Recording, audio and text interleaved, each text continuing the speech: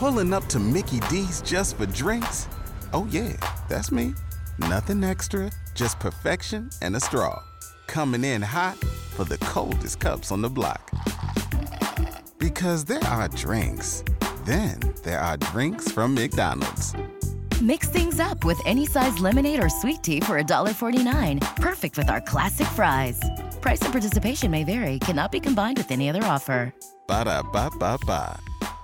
We're excited to announce that our very own podcasting platform, Zencastr, has become a new sponsor to the show. Check out the podcast discount link in our show notes and stay tuned for why we love using Zen for the podcast. You're listening to the Archaeology Podcast Network.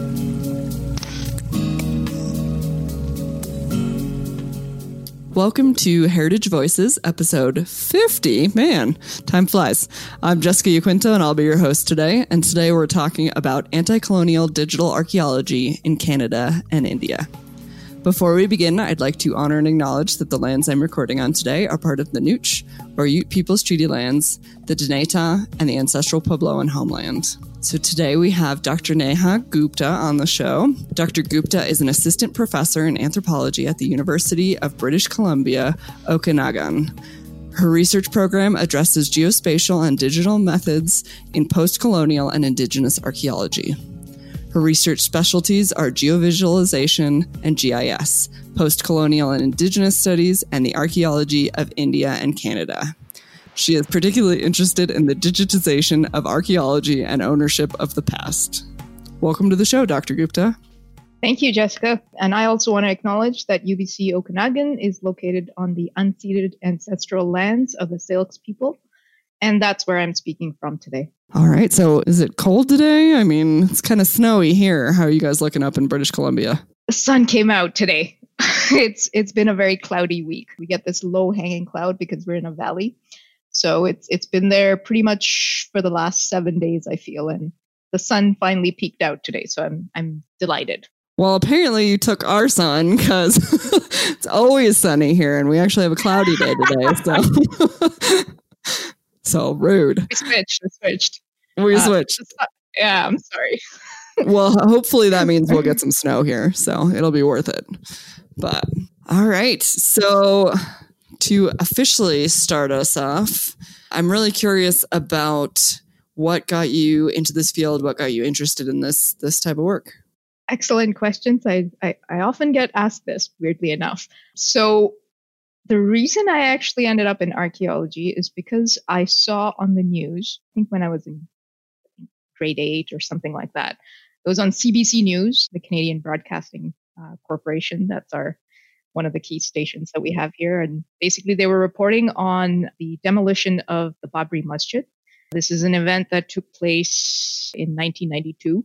And I saw this on TV and they kept talking about archaeology and the fact that there was a greater history to this place, and the mosque was built on top of it, that basically Muslims had taken this land and built this mosque on top of a Hindu temple. And that's actually what got me interested in archaeology, because they kept bringing this up and I was like, what, how does that work? How does archaeology tell you something like this? So that's actually how I ended up just becoming really interested in learning more about archaeology. And, I took courses. I got a chance to go to the Royal Ontario Museum on school trips, and I just wanted to learn more and more about it. And then I ended up in university, and here I am many, many, many years later. So what was, when you finally did get to study archaeology in university, what was that experience like for you? I was thrilled. It was exciting to learn about archaeology, about the past, and how archaeologists think about the past. What they talk about when they say data. And I always sort of, again, think about where I started with that one question of, how does archaeology tell you what was there? And one of the very first questions I remember asking is, well, how do you know where to dig? And I know that this has come up for so many of my colleagues who are archaeologists. It's like, well, you don't actually necessarily know where to dig, it's often people who are living there who will tell you, go dig there. There's something interesting there. There used to be something else there. So, and you don't realize that the importance of that until later in your career.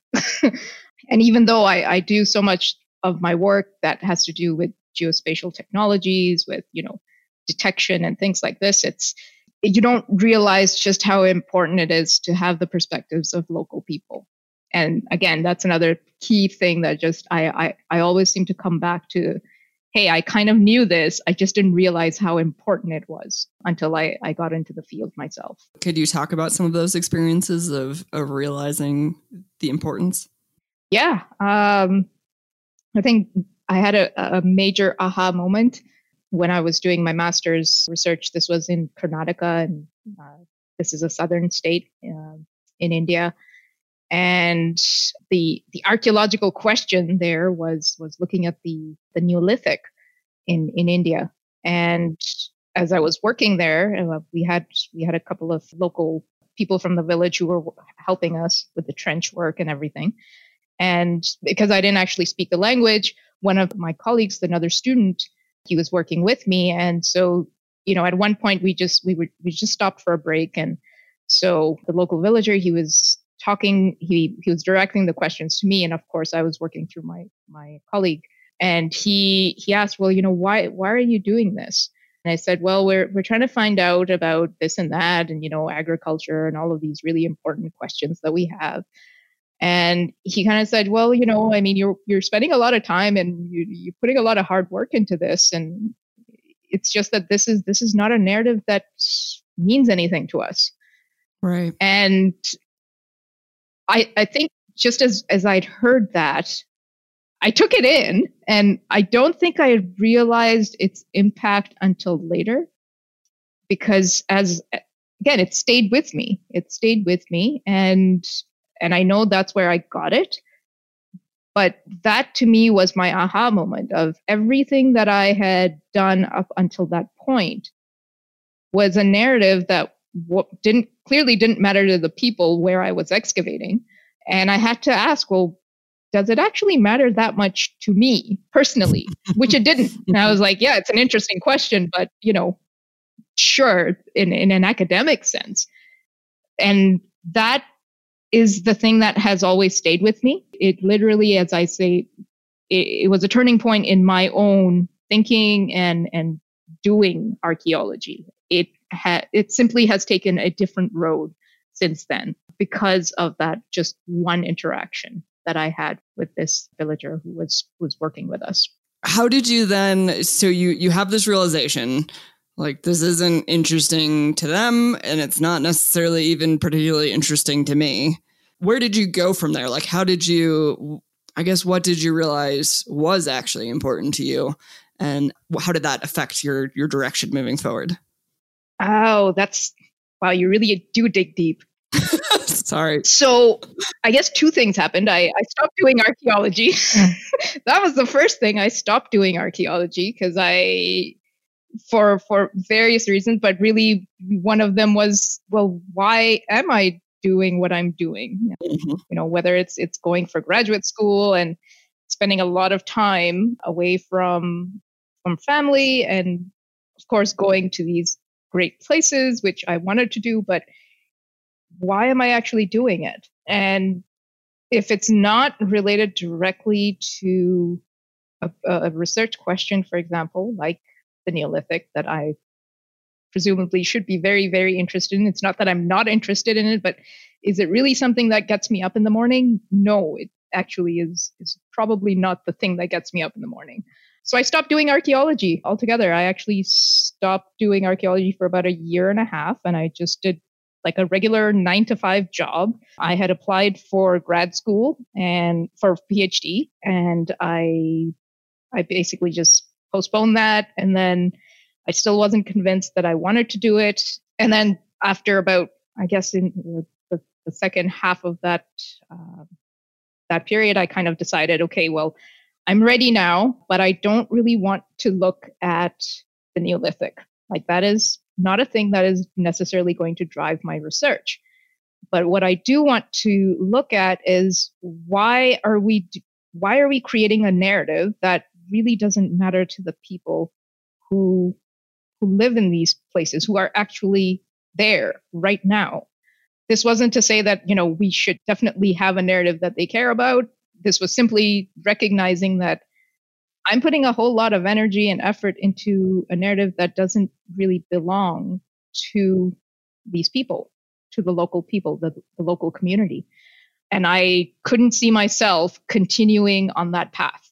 That was not an archaeology that was going to get me out of bed in the morning. So I said, okay, so why is this something that is continuing, and how do I actually go about changing this when it comes to work in the Indian context? And so when I finally applied for the PhD, I'd chosen to go to McGill University in part to work with Professor Bruce Trigger, who was based in the anthropology department there. And so that was sort of I'm not exactly sure how to do what I want to do yet, but here are the first steps towards doing it. Okay, so, and first of all, this is one of those moments where you can tell that I'm a cultural anthropologist and not an archaeologist, because I know I've heard of Bruce Trigger and that he is an important person in archaeology, but I don't know, in what context. Yeah. He is a very well-known Canadian archaeologist and theoretician of sorts, like theoretical archaeology, and so and extremely well respected. So the decision sort of to go to train under him was because he looked specifically at social and political aspects of archaeology. Like, he's somebody who has written the book on the history of archaeological thought. So, in a sense, that was my sort of thinking. It's like, I need somebody who's going to let me have room to sort of investigate and examine this from a very different lens. That it can't be an archaeology, a research program in archaeology that is just about looking at, say, a very specific archaeological period or particular, like the Neolithic. I needed something that was actually going to look at the social context of archaeology, and he was the right person for that. Okay, so I think my big question is, listening to you talk about all of this, you keep going back to the Neolithic, and I feel bad. I keep saying Neolithic, or it could be prehistory, really anything in prehistory. I'm sorry, I shouldn't keep saying Neolithic. No, I know what the Neolithic is, but my question is, so basically it sounds like you were pretty clear that you wanted to work in India, but it sounds like also that you felt like in order to work in India, you had to be focused on the Neolithic. Very specific. Yeah, exactly. Is that because that's like the only thing that's considered quote unquote interesting? Yeah, exactly. No. So one of the very first questions that Bruce Trigger asked me was, why do you want to work in India? Why do you want to work on the Neolithic? Because that was, again, when you're applying to grad school, you have to kind of have an idea of what you're going to do. So the original sort of statement of intent and things that I'd written, ultimately they were very much related to my master's, which that's what it was on. Again, looking at this prehistory and things. So I that's what I had proposed. So my very first meeting, going into his office and meeting with Bruce Trigger, was precisely this. That he asked me, well, what's your interest in this? And I said, well, it's the one that gets funded. I'm not joking. I feel really silly saying that now, but this senior archaeologist, like renowned person, and I'm saying basically it's the one that gets funded. It's like the topic that I kind of really want to do is probably not going to get funded. So yeah, and then we sort of just started unpacking some of the ideas that I'd had, and that's what it gave me space to investigate those interests and issues that had come up during my field work, and just in seeing the different interactions between scholars, and recognizing, of course, that I was working with scholars who had come from Britain. I mean, I was doing my master's in Britain, so that's not exactly a shock that I'd be working with British scholars, but really to start to untangle those colonial relationships and those, again, a lot of the narratives and a lot of the research questions that were being asked. That if they're not the ones that local people are interested in, then who really is driving that research agenda? Yeah. So basically, I mean, it sounds like from what I can gather from what you're saying, that, you know, kind of this colonial British approach to archaeology in India is that it's only interesting if it's really old. Mm-hmm. And basically that's not what people today care about. I mean, I imagine they care about things that are more related to their daily lives. Is that accurate? Or what did you find out that they were interested in and wanting to see archaeology of? Well, I think it's exactly the first part that you said, that obviously there are particular interests in very specific questions, archaeological questions, themes, mm-hmm. that seem to dominate different parts of the world. And that oftentimes you become locked into those themes alone. There isn't a lot of room to maneuver or to really be outside of them without leaving, in a sense, that particular context. And I certainly felt that, because I wasn't interested in looking at one specific archaeological period in India. I absolutely did want to look at the practice of Indian archaeology. So in a sense, all Indian archaeology that has been done and the people who were doing it, because to me, that is where knowledge making makes sense. That's where knowledge is made. It's people make knowledge. It's maintained by people. So in that way, I really, where I ended up, that at the end of my doctoral dissertation is kind of, I had this very small little question of, obviously the things that I'm doing and that I've done in the field are not the ones that matter then. And I'm in that position to be thinking about, well, what does matter? And why is it that we're not looking at the things that matter to local people? And why are we then driving particular narratives, particular research questions? And really, who is driving that? What do they have to gain out of this? But that's part of the story, right? That this is what was made possible because of those initial questions of, so what is there? But why are we doing this? Which I constantly go back to when I'm thinking about, various things that I'm caught up in. It's like, do I actually have anything that I can contribute here? Or is this kind of just somebody else's research agenda that I don't really necessarily belong in or can offer anything to support? Maybe not. So that tends to be what happens to me more often than not because of these issues. I often think about this larger research agenda quite often. Right. Okay. This is fascinating. Unfortunately, we're already at our first break, so we're going to have to stop here for a moment, but we will be right back here in a minute. Chris Webster here for the Archaeology Podcast Network. We strive for high-quality interviews and content so you can find information on any topic in archaeology from around the world. One way we do that is by recording interviews with our hosts and guests located in many parts of the world all at once. We do that through the use of Zencastr. That's Zencastr. Zencastr allows us to record high-quality audio with no stress on the guest. Just send them a link to click on, and that's it. Zencastr does the rest. They even do automatic transcriptions. Check out the link in the show notes for 30% off your first 3 months, or go to zencastr.com and use the code HEVO, H-E-V-O. What if you could have a career where the opportunities are as vast as our nation, where it's not about mission statements, but a shared mission? At U.S. Customs and Border Protection, we go beyond to protect more than borders. From ship to shore, air to ground, cities to local communities, CBP agents and officers are keeping people safe. Join U.S. Customs and Border Protection and go beyond for something far greater than yourself. Learn more at cbp.gov/careers. Pulling up to Mickey D's just for drinks? Oh yeah, that's me. Nothing extra, just perfection and a straw. Coming in hot for the coldest cups on the block. Because there are drinks. Then there are drinks from McDonald's. Mix things up with any size lemonade or sweet tea for $1.49. Perfect with our classic fries. Price and participation may vary. Cannot be combined with any other offer. Ba-da-ba-ba-ba.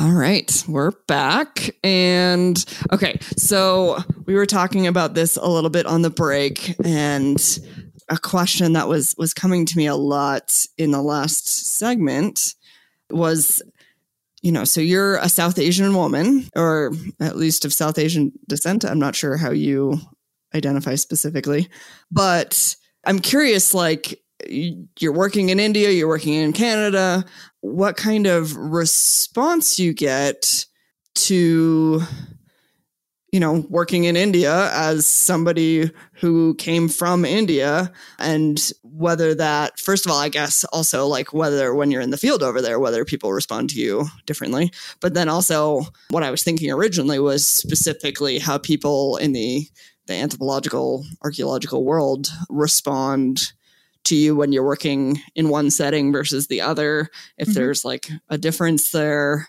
Yeah. All of those things. I'm just going to let you go before I keep talking.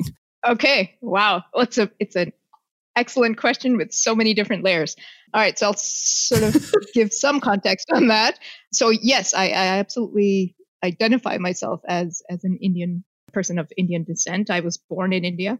My parents moved when I was 3. So all of my learning of things about India have come from outside India, and obviously from my parents. You could see that as a good thing, or you could see that as a bad thing. But, in a very real way, the culture, I've been brought up in a different culture, and my ways of thinking about India have been shaped by the culture in which I grew up. So I think that part of me going to India and doing the research, my initial research there, I actually started digging there during my undergrad. I became really interested again, like I said, in archaeology, and I realized in the Canadian context and going to the University of Toronto at the time, there wasn't anyone who taught Indian archaeology who was working in any of the countries of South Asia. So nobody in India, in Pakistan, in Bangladesh, Sri Lanka, none of these places were actually, there wasn't anyone at the University of Toronto who was specialized in these areas at that time. There is now. So when I was in university there, I kind of just wanted to get experience. And so I'd gotten in touch with Greg Purcell, who was based at the University of Pennsylvania. And he ran an annual field school with Deccan College. This is one of the main universities in India that really they do a lot of field research in really all across India, not just in Western India where they're based, but all across India. And so he had a field school that he ran there, and I emailed him, like totally cold call type thing. I emailed him and I said, I'm in Toronto, and I'm really, really interested in working in Indian archaeology. And I'm wondering if you have any projects, anything that I could be involved in. And he was like, yeah, I'm running this field school this winter. Come down, basically just get to India, and then we'll take care of the field school costs and things like this, if you can find your way there. So I was like, yeah, okay, I'll do that. The neat thing, of course, being that I'm in like my second year of university. This is like an incredible opportunity because, again, nothing was offered at the institution that I was based in. And this was great because I was going to finally be able to learn something about Indian archaeology through doing archaeology as opposed to reading about it. So I was really fortunate in being able to go for that kind of opportunity. And you would have noticed that I switched talking about, the fact that obviously I learn everything about India outside of India. So it has meant kind of learning it through a particular lens. And for me, it's kind of also been tearing it away because I also had then my own experience of going to India and seeing what people are like. And it's not just something that was in the book or the way that it had been described in a book or an article. And So it really gave me that firsthand experience and changed the way that I would look at India, because I now had my own experience rather than relying on somebody else's. So that's the sort of way that I look at it. I'm very proud of my Indian heritage, but I also, as I say to my colleagues, that but I'm also Canadian, because that is my reality. I have grown up in the Canadian context. I would not be able to say that I can speak confidently about, this is what it's like to grow up in India through your childhood. I have zero way of saying this. So I can tell you what it's like growing up in Toronto. I can't talk about it the same way as I would, if I had to say to somebody that was asking me about, well, you're Indian, so tell me what it's like growing up in India. I have no idea. I have no way of giving you any information on that. So I absolutely see myself as both. And I know that for a lot of young people who are similar to me, who are immigrants, whether to Canada, to the United States, to the UK, there's always this, well, how Indian are you and how Canadian are you? And I think a lot of those things mattered probably more when I was in university and less so since then, because you have to figure out your own way of looking at these things. That's part of your identity. How much and how you express it, the ways that you express it, that's going to be something that you decide for yourself. To me, it's just part of what you do as you grow up, and you learn about your own perspectives and begin to appreciate other people's perspectives and their life histories. So those things are constantly there. I don't sort of code switch between one or the other. They're there all the time. That's sort of how I view most of my work as well, that I don't see myself code switching.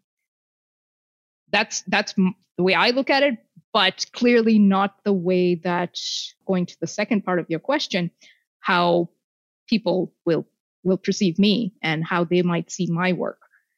So obviously, being an Indian person and looking and studying India and trying to learn more about Indian archaeology, it's kind of like, oh, well, then clearly your view is going to be very nationalistic. So through my undergrad, but also more specifically through grad school. So I did my master's, as I mentioned briefly, in the UK. And so looking again at in that context of grad studies of, oh, well, you're Indian, so you should work in India. Like that is clearly what you should be doing. And yet when you publish something or you talk about it, it's obviously seen as you're being nationalistic, that you are coming from a particular bias that cannot be removed. And it's sort of like, well, again, so this social context has always been a really key part in the way that I've experienced academia as well as archaeology. And I guess ultimately they had to come together at some point. And I think a lot of that came through in my doctoral work, where it was like, yeah, well, then we actually do need to be thinking and talking about colonialism. I can't have it separate, because I can't really even understand my own positionality without thinking about that colonial context. So I think in a way I've had to learn it. Because to me, it was just, I'm following my interest and that's fine. Except for a lot of people, it was that I'm being nationalistic, that I'm trying to learn about my own history, even though, the places in India that I was actually working is they're not where my family is originally from. So if you start really, filtering it down, India is an enormous, enormous country in that way. It's incredibly diverse, incredible ethnic and linguistic diversity. And so it's hard to communicate that when somebody's already decided that's an Indian person, you're a brown person looking at India. And that's for them, that's enough. For me, it's not. It really isn't, because I know enough about India to know that is not sufficient.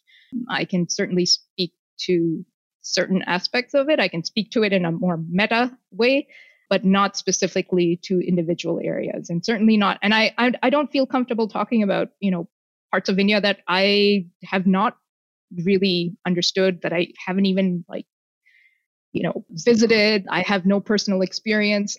I'm not comfortable speaking about them because I actually don't know. And there is enough complexity and diversity in India that you would probably want to go and learn about those places.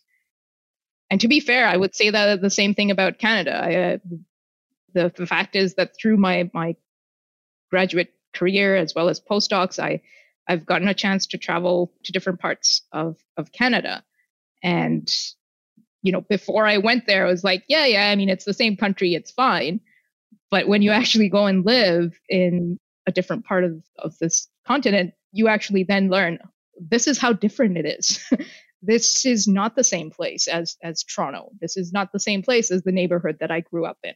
So I would say that if you're open to seeing just how different the world is, then you would see it. Otherwise, you would just sort of have this big sort of homogenous view that you are Indian and therefore you should work in India. And even if we are ultimately just going to see you as being biased and nationalistic, which incidentally, one of the first articles that I published that I submitted for review after my PhD, I actually, that is what one of the reviewers said, that, oh, you clearly have a very nationalistic view. Even if I was actually challenging those very views, I was looking at, how colonial narratives about India were challenged in part by Hindu nationalism, but that created also other sorts of issues in Indian society.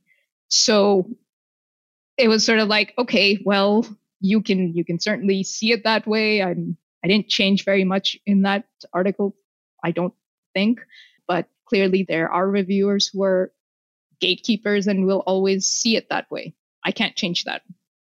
Unless, of course, I become a reviewer myself. So the flip side of that is that you also get into that, like I said, the stream that because now you are identified as a scholar who works in India, that is the only thing that you can talk about.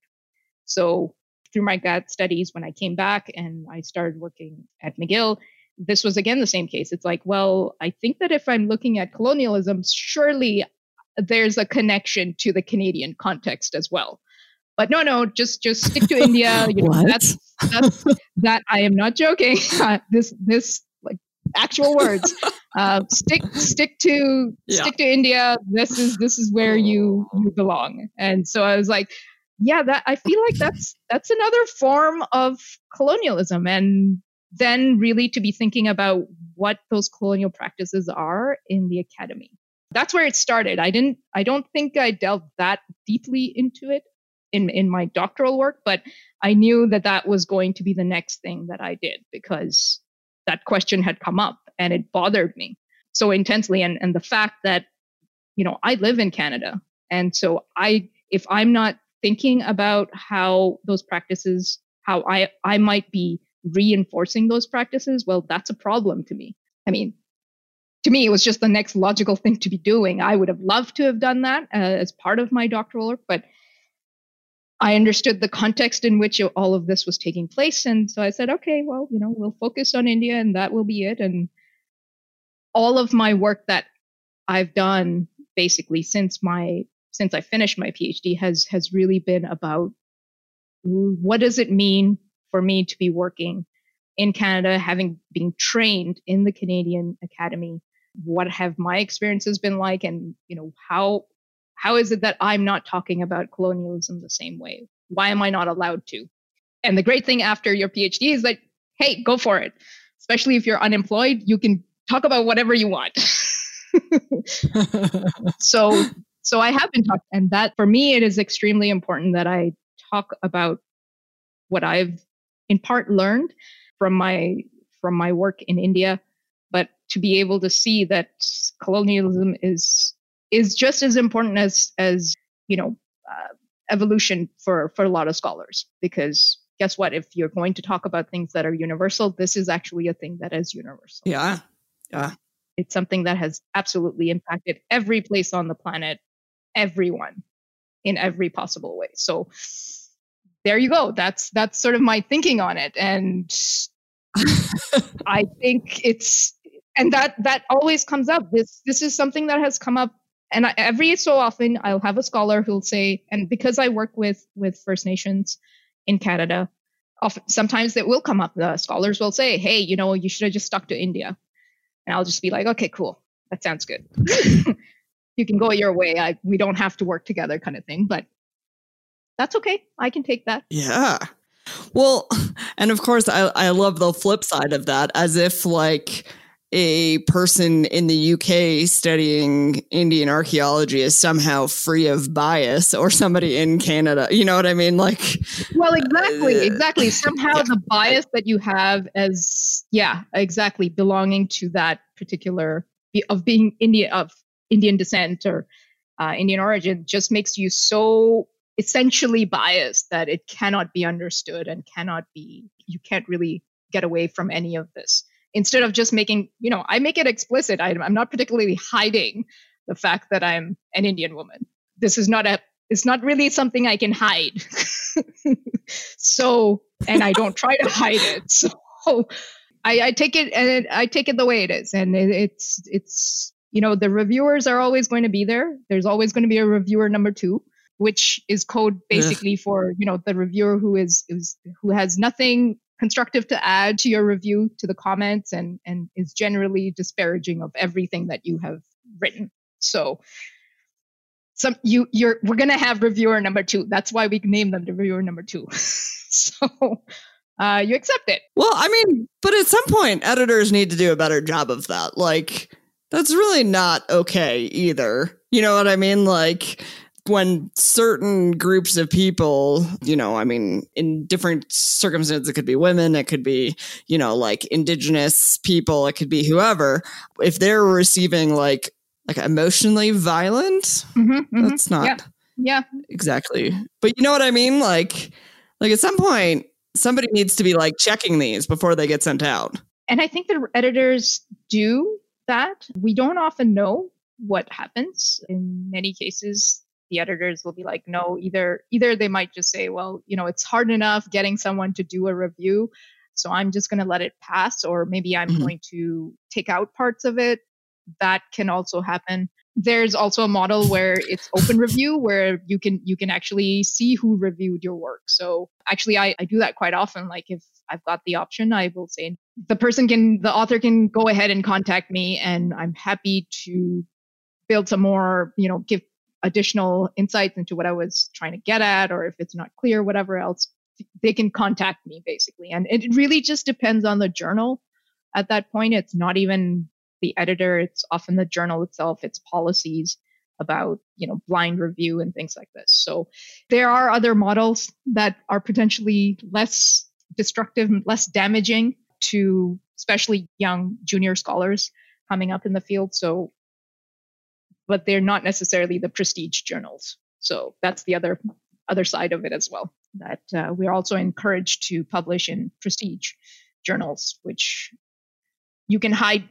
everyone can hide behind anonymity. I mean, we know that. We know that from the internet. This give you an open space where you can discuss really difficult topics, or it can also be the place where you basically harass and traumatize people.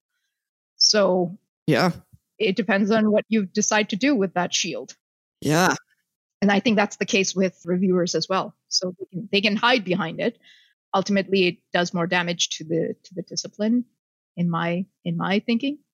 But I think there are many different kinds of reviewers out there. And you're right. There really should be more editorial sort of discretion on that. I imagine that there is, and it's tough when you see certain kinds of reviews being sent to authors, or certain books being published that really should never have seen the light of day. Yeah. So. Yeah. All right. Well, we're already at our second break point. Did not just fly by. It really did. Right? Yeah. I always say that, but then it's like, no, it really does. But all right, so we will be back here in a moment. Everybody in your crew identifies as either Big Mac Burger, McNuggets, or McCrispy Sandwich. But you're the Filet-O-Fish Sandwich all day. That crispy fish, that savory tartar sauce, that melty cheese, that pillowy bun. Yeah, you get it. Every time. And if you love the Filet-O-Fish, right now you can catch two of the classics you love for just $6. Limited time only. Price and participation may vary. Cannot be combined with any other offer. Single item at regular price. Ba-da-ba-ba-ba. Pulling up to Mickey D's just for drinks? Oh yeah, that's me. Nothing extra, just perfection and a straw. Coming in hot for the coldest cups on the block. Because there are drinks. Then there are drinks from McDonald's. Mix things up with any size lemonade or sweet tea for $1.49. Perfect with our classic fries. Price and participation may vary. Cannot be combined with any other offer. Ba-da-ba-ba-ba. Okay, we are back. And what I want to start with is you were just talking about working in Canada and working in India, and you were talking a little bit about, wanting to work in both because there are some really interesting and important parallels there, namely colonialism. And so I'm curious about how you use digital methods in both those places, since that's really kind of a main focus in your work is digital and spatial methods. So could you talk about how you use those methods and maybe how you use different ones in the two different places? Yeah, it's a great question. See, you just have wonderful layered questions. The editors would say I ask too many questions in one question. That's okay. We're going to unpack it. Yeah. So obviously, to me, there are linkages in part because it relates so directly to ownership of archaeology, ownership of the past. So, thinking about so much of my research has really focused on narratives, like who narrative is it? Who is writing that narrative? And it stems also from, well, where are those things that we call data? What are the data that we're referring to? And one of the real issues that I'm beginning to address in the Canadian context is, the fact that a lot of the archaeological data that are collected are not with First Nations. That is not where that information is kept. They're not the ones who get those reports. They're not the ones that have access to those spatial databases, for example. And oftentimes it's cultural resource management companies that are really collecting a lot of that information. So those issues for me are, to me, you can't think about archaeology without thinking about data and narratives. So I'll start with the Indian context and I'll come back to the Canadian context. So for India, in India, there is an actual institution it's a national institution, the Archaeological Survey of India. This is the department that manages archaeology, heritage management for all parts of India. There are also state departments of archaeology. There isn't really a strong CRM type culture. Like they don't really have these private companies that get contracts and things like this. It's primarily the State Department that handles those, or the Archaeological Survey of India. So most of the archaeology that's carried out is going to be, either the Archaeological Survey of India that's going to do it, or it will be at the state level, and that's often with universities and in different institutes of higher education. So what that means is, where those data are actually going to end up. So they might end up in these storehouses that the university professors have, or it might end up really in the State Department's archives and storehouses. Or it's going to end up in this much larger physical depository that the federal, this central government runs. So it becomes really important to think about where things end up once archaeologists have excavated them. Now, I'm not even including right now, things like field schools where you often will have an international collaboration. One of the things that I'm looking at a little bit more closely is the fact that this particular model where you have a very strong sort of central department that is focused on archaeology and heritage management, what does that mean for the kind of funding then that is actually available, public money that's available to do this work? So if I compare it to the Canadian context, most of the archaeology is done by CRM. Universities probably are a fraction of the work that CRM actually does, right? So it's a very different model than what you have in India, where it is much more government run. So those are the sorts of things that I think about. It's like, what does that mean if you are at a university and you're trying to train your students and run field schools? How much money is going to be available if you actually have a department that is focused on this, that is literally its reason to exist? How much money do you actually then leave for other public institutions for training and which is really one of the things that you expect will happen at universities and these other institutions. So there is a funding aspect to it, which is really interesting to me because, again, where things end up gives you a certain control over them, and you are then able to really make your narrative based on what you have. They certainly aren't staying at the local community level. That's often something that has to be argued for. Like, you have to actually say that you want a local museum and they have to be justified.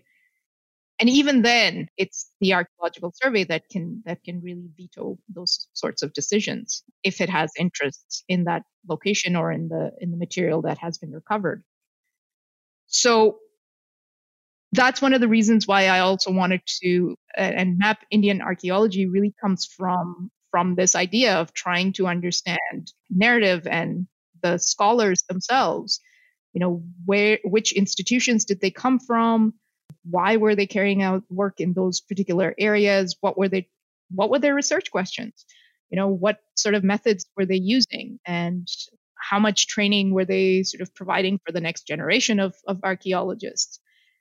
So it's like for me, it's a life history of all of Indian archaeology. So MINA, Map Indian Archaeology, this is the project that I made during Michigan State University's Institute for Digital Archaeology and Method.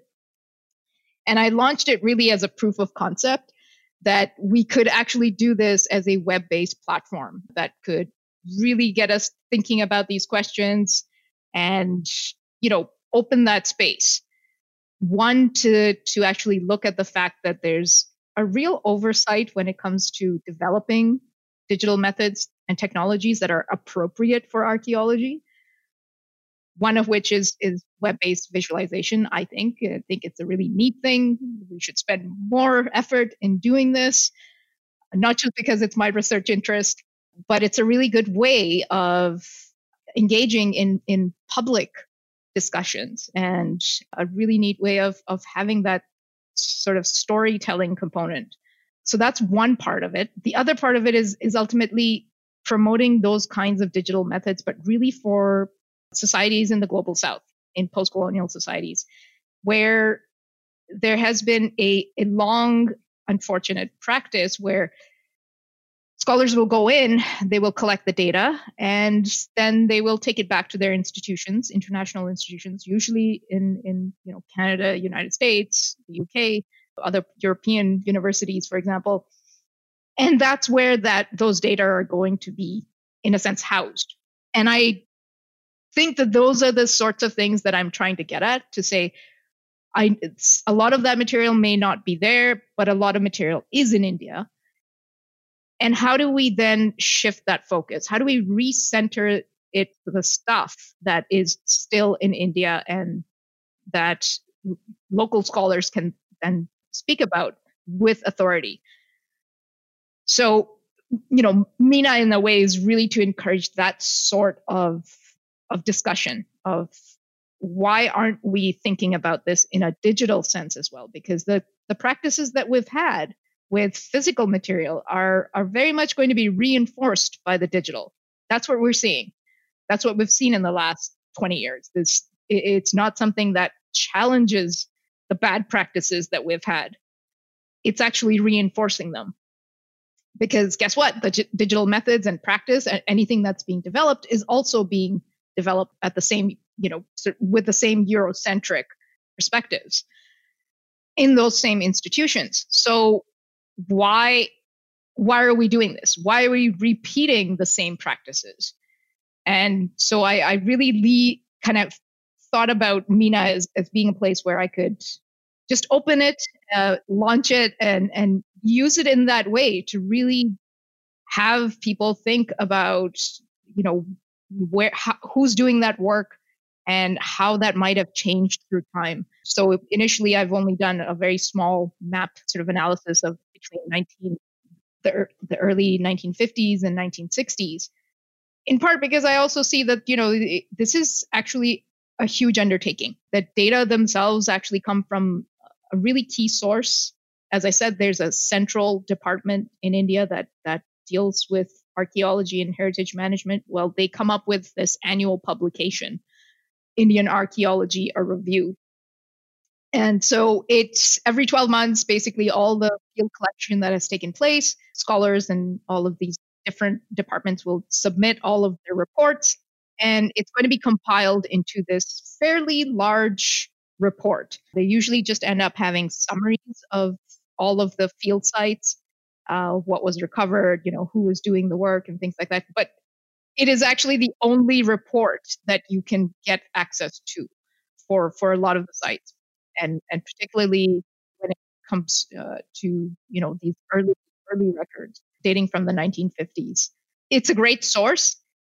It hasn't always been looked at very critically. It's kind of been seen as, oh, well, they reported this site. Okay, well, that's the only information.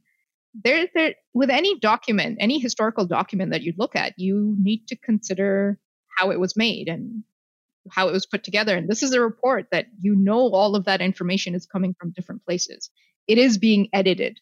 There is some editor who has done something.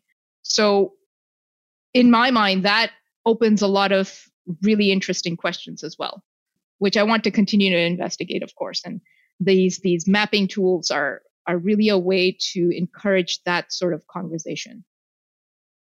So that's the story with MENA, with the idea of the map. And I just wanted to throw in there that we'll have links in the show notes to the Map Indian Archaeology project, like the map itself. And then also you can click to more information at the top, but then also there's blog associated with the project Map Indian Archaeology. And we'll have both of those in the show notes so people can explore all of that further. Yes. Awesome. Thank you. So to go back to your original question then, so that's the Map India project, and bringing the digital sort of the digital methods to the Canadian context, then is again very much rooted in this idea of ownership. Data governance is a huge part of like the work that I do with digital methods. And here I've also, tried to engage very directly with First Nations, not so much just have the data available to you. I mean, you can always request it. You can always say to the province. So in Canada, of course, there's no federal oversight over archaeology, not really anyway. It's much more at the provincial level. So all of the legislation that takes place is going to vary by province. And having worked in at least 3 provinces now, I can tell you that there are significant differences in the way that each province or each provincial agency deals with and has relationships with First Nations in those territories. So to me, those issues, the thing that runs through all of them is this idea of data governance, which pretty much covers not just what you would traditionally think of as managing data. This is very much about any kind of strategy that you have, even for preservation, for curation, accessibility, legal and policy issues. In fact, you are deciding how you are going to use those data. And First Nations have priorities when it comes to their heritage. So to me, that conversation about doing any kind of digital work bringing this into a digital environment has to be, we first have to talk about what that digital governance looks like, that data governance looks like. Because if we are simply repeating the same practices as before, it would just mean, okay, well, I can get the data from province when I need it and then sort of decide on what I need to do. Well, that's actually not good enough, and not particularly what you want to see in a context where, provinces, at least British Columbia, has already recognized the United Nations Declaration on the Rights of Indigenous People, which also says that, it's First Nations, the Indigenous people, have a right to their heritage, which includes archaeological heritage. And bringing that to bear on digital information is something that needs to be done. You have to actually put effort into it. It's not obvious. It's not obvious in terms of how you would do it. It's also not obvious whether we have the capacity, both at the university level, but also in First Nations communities, to do this. And we don't necessarily have the right tools. So, for example, one of the things that is how do you actually incorporate cultural protocol? This isn't just about accessibility. It comes also to privacy and ultimately use. So privacy about who is allowed to know about this sacred knowledge, for example. Who is allowed to use this sacred knowledge, and how are you allowed to use it? Traditional databases don't have this. Like, this is not a thing that we build into our traditional digital databases. So these are important aspects of everyday practice that need to be part of that digital infrastructure, in a sense. And so my work there has really now focused on trying to address each one of these. And they're kind of big issues in of themselves, because we're in a situation, both when it comes to our own institutional capacities of, well, are we actually training the next generation of archaeologists to do this kind of digital work?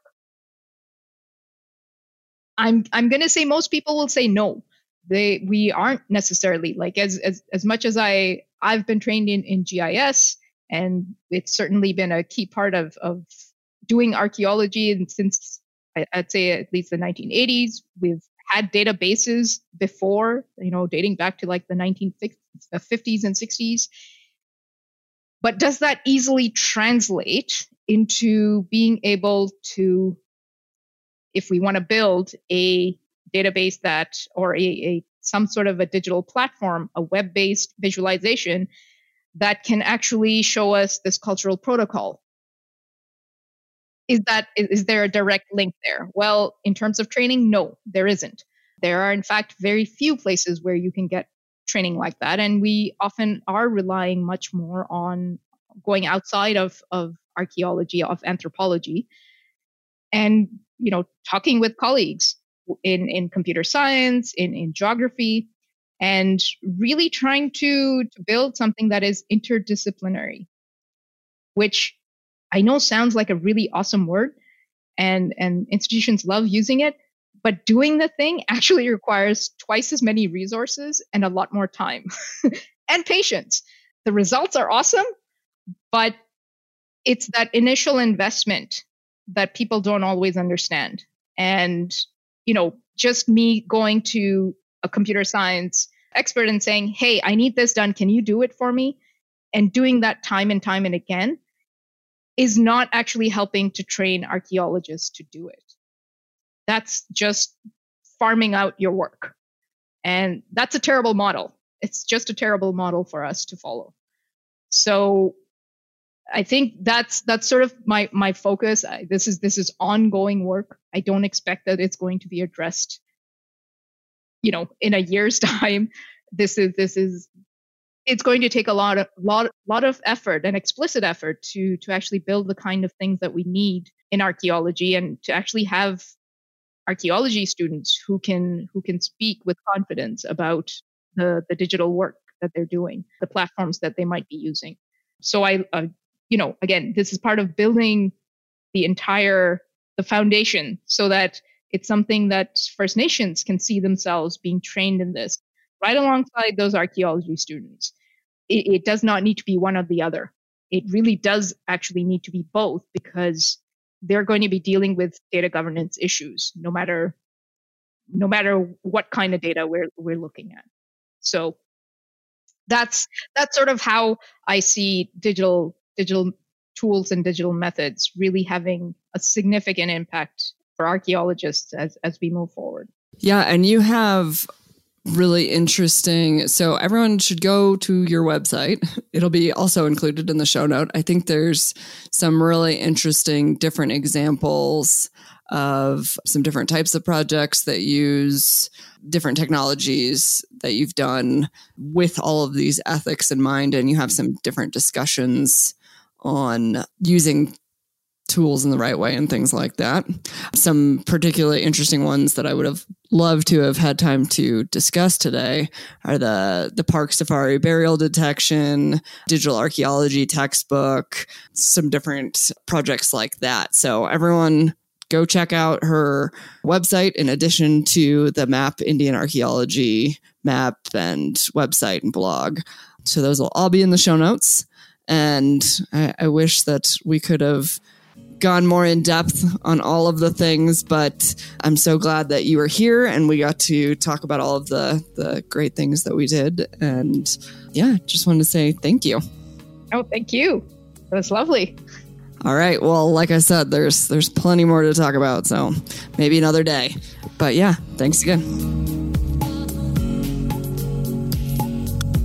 Thanks for listening to the Heritage Voices podcast. You can find show notes at www.archaeologypodcastnetwork.com/Heritage Voices. Please subscribe to the show on iTunes, Stitcher, or the Google Play Music Store. Also, please share with your friends or write us a review. Sharing and reviewing helps more people find the show and gets the perspectives of Heritage Voices' amazing guests out there into the world. Don't we just need more of that in anthropology and land management? If you have any more questions, comments, or show suggestions, please reach out to me at jessica@livingheritageanthropology.org. If you'd like to volunteer to be on the show as a guest or even a co-host, reach out to me as well, jessica@livingheritageanthropology.org. You can also follow more of what I'm doing on Facebook at Living Heritage Anthropology and the nonprofit Living Heritage Research Council, or on Twitter at Living Heritage A. As always, huge thank you to Lyle Belenkwa and Jason Nez for their collaboration on our incredible logo.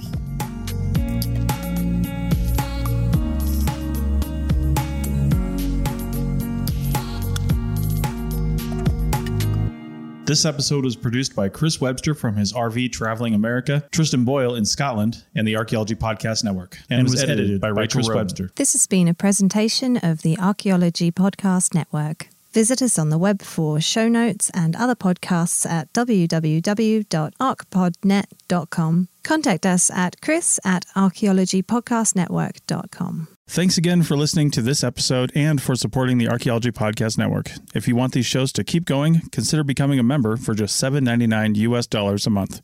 That's cheaper than a venti quad eggnog latte. Go to archpodnet.com/members for more info.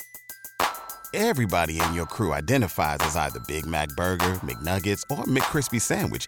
But you're the Filet-O-Fish Sandwich all day. That crispy fish, that savory tartar sauce, that melty cheese, that pillowy bun. Yeah, you get it. Every time. And if you love the Filet-O-Fish, right now you can catch two of the classics you love for just $6. Limited time only. Price and participation may vary. Cannot be combined with any other offer. Single item at regular price. Ba-da-ba-ba-ba. Pulling up to Mickey D's just for drinks? Oh yeah, that's me. Nothing extra, just perfection and a straw. Coming in hot for the coldest cups on the block. Because there are drinks. Then there are drinks from McDonald's. Mix things up with any size lemonade or sweet tea for $1.49. Perfect with our classic fries. Price and participation may vary. Cannot be combined with any other offer. Ba-da-ba-ba-ba.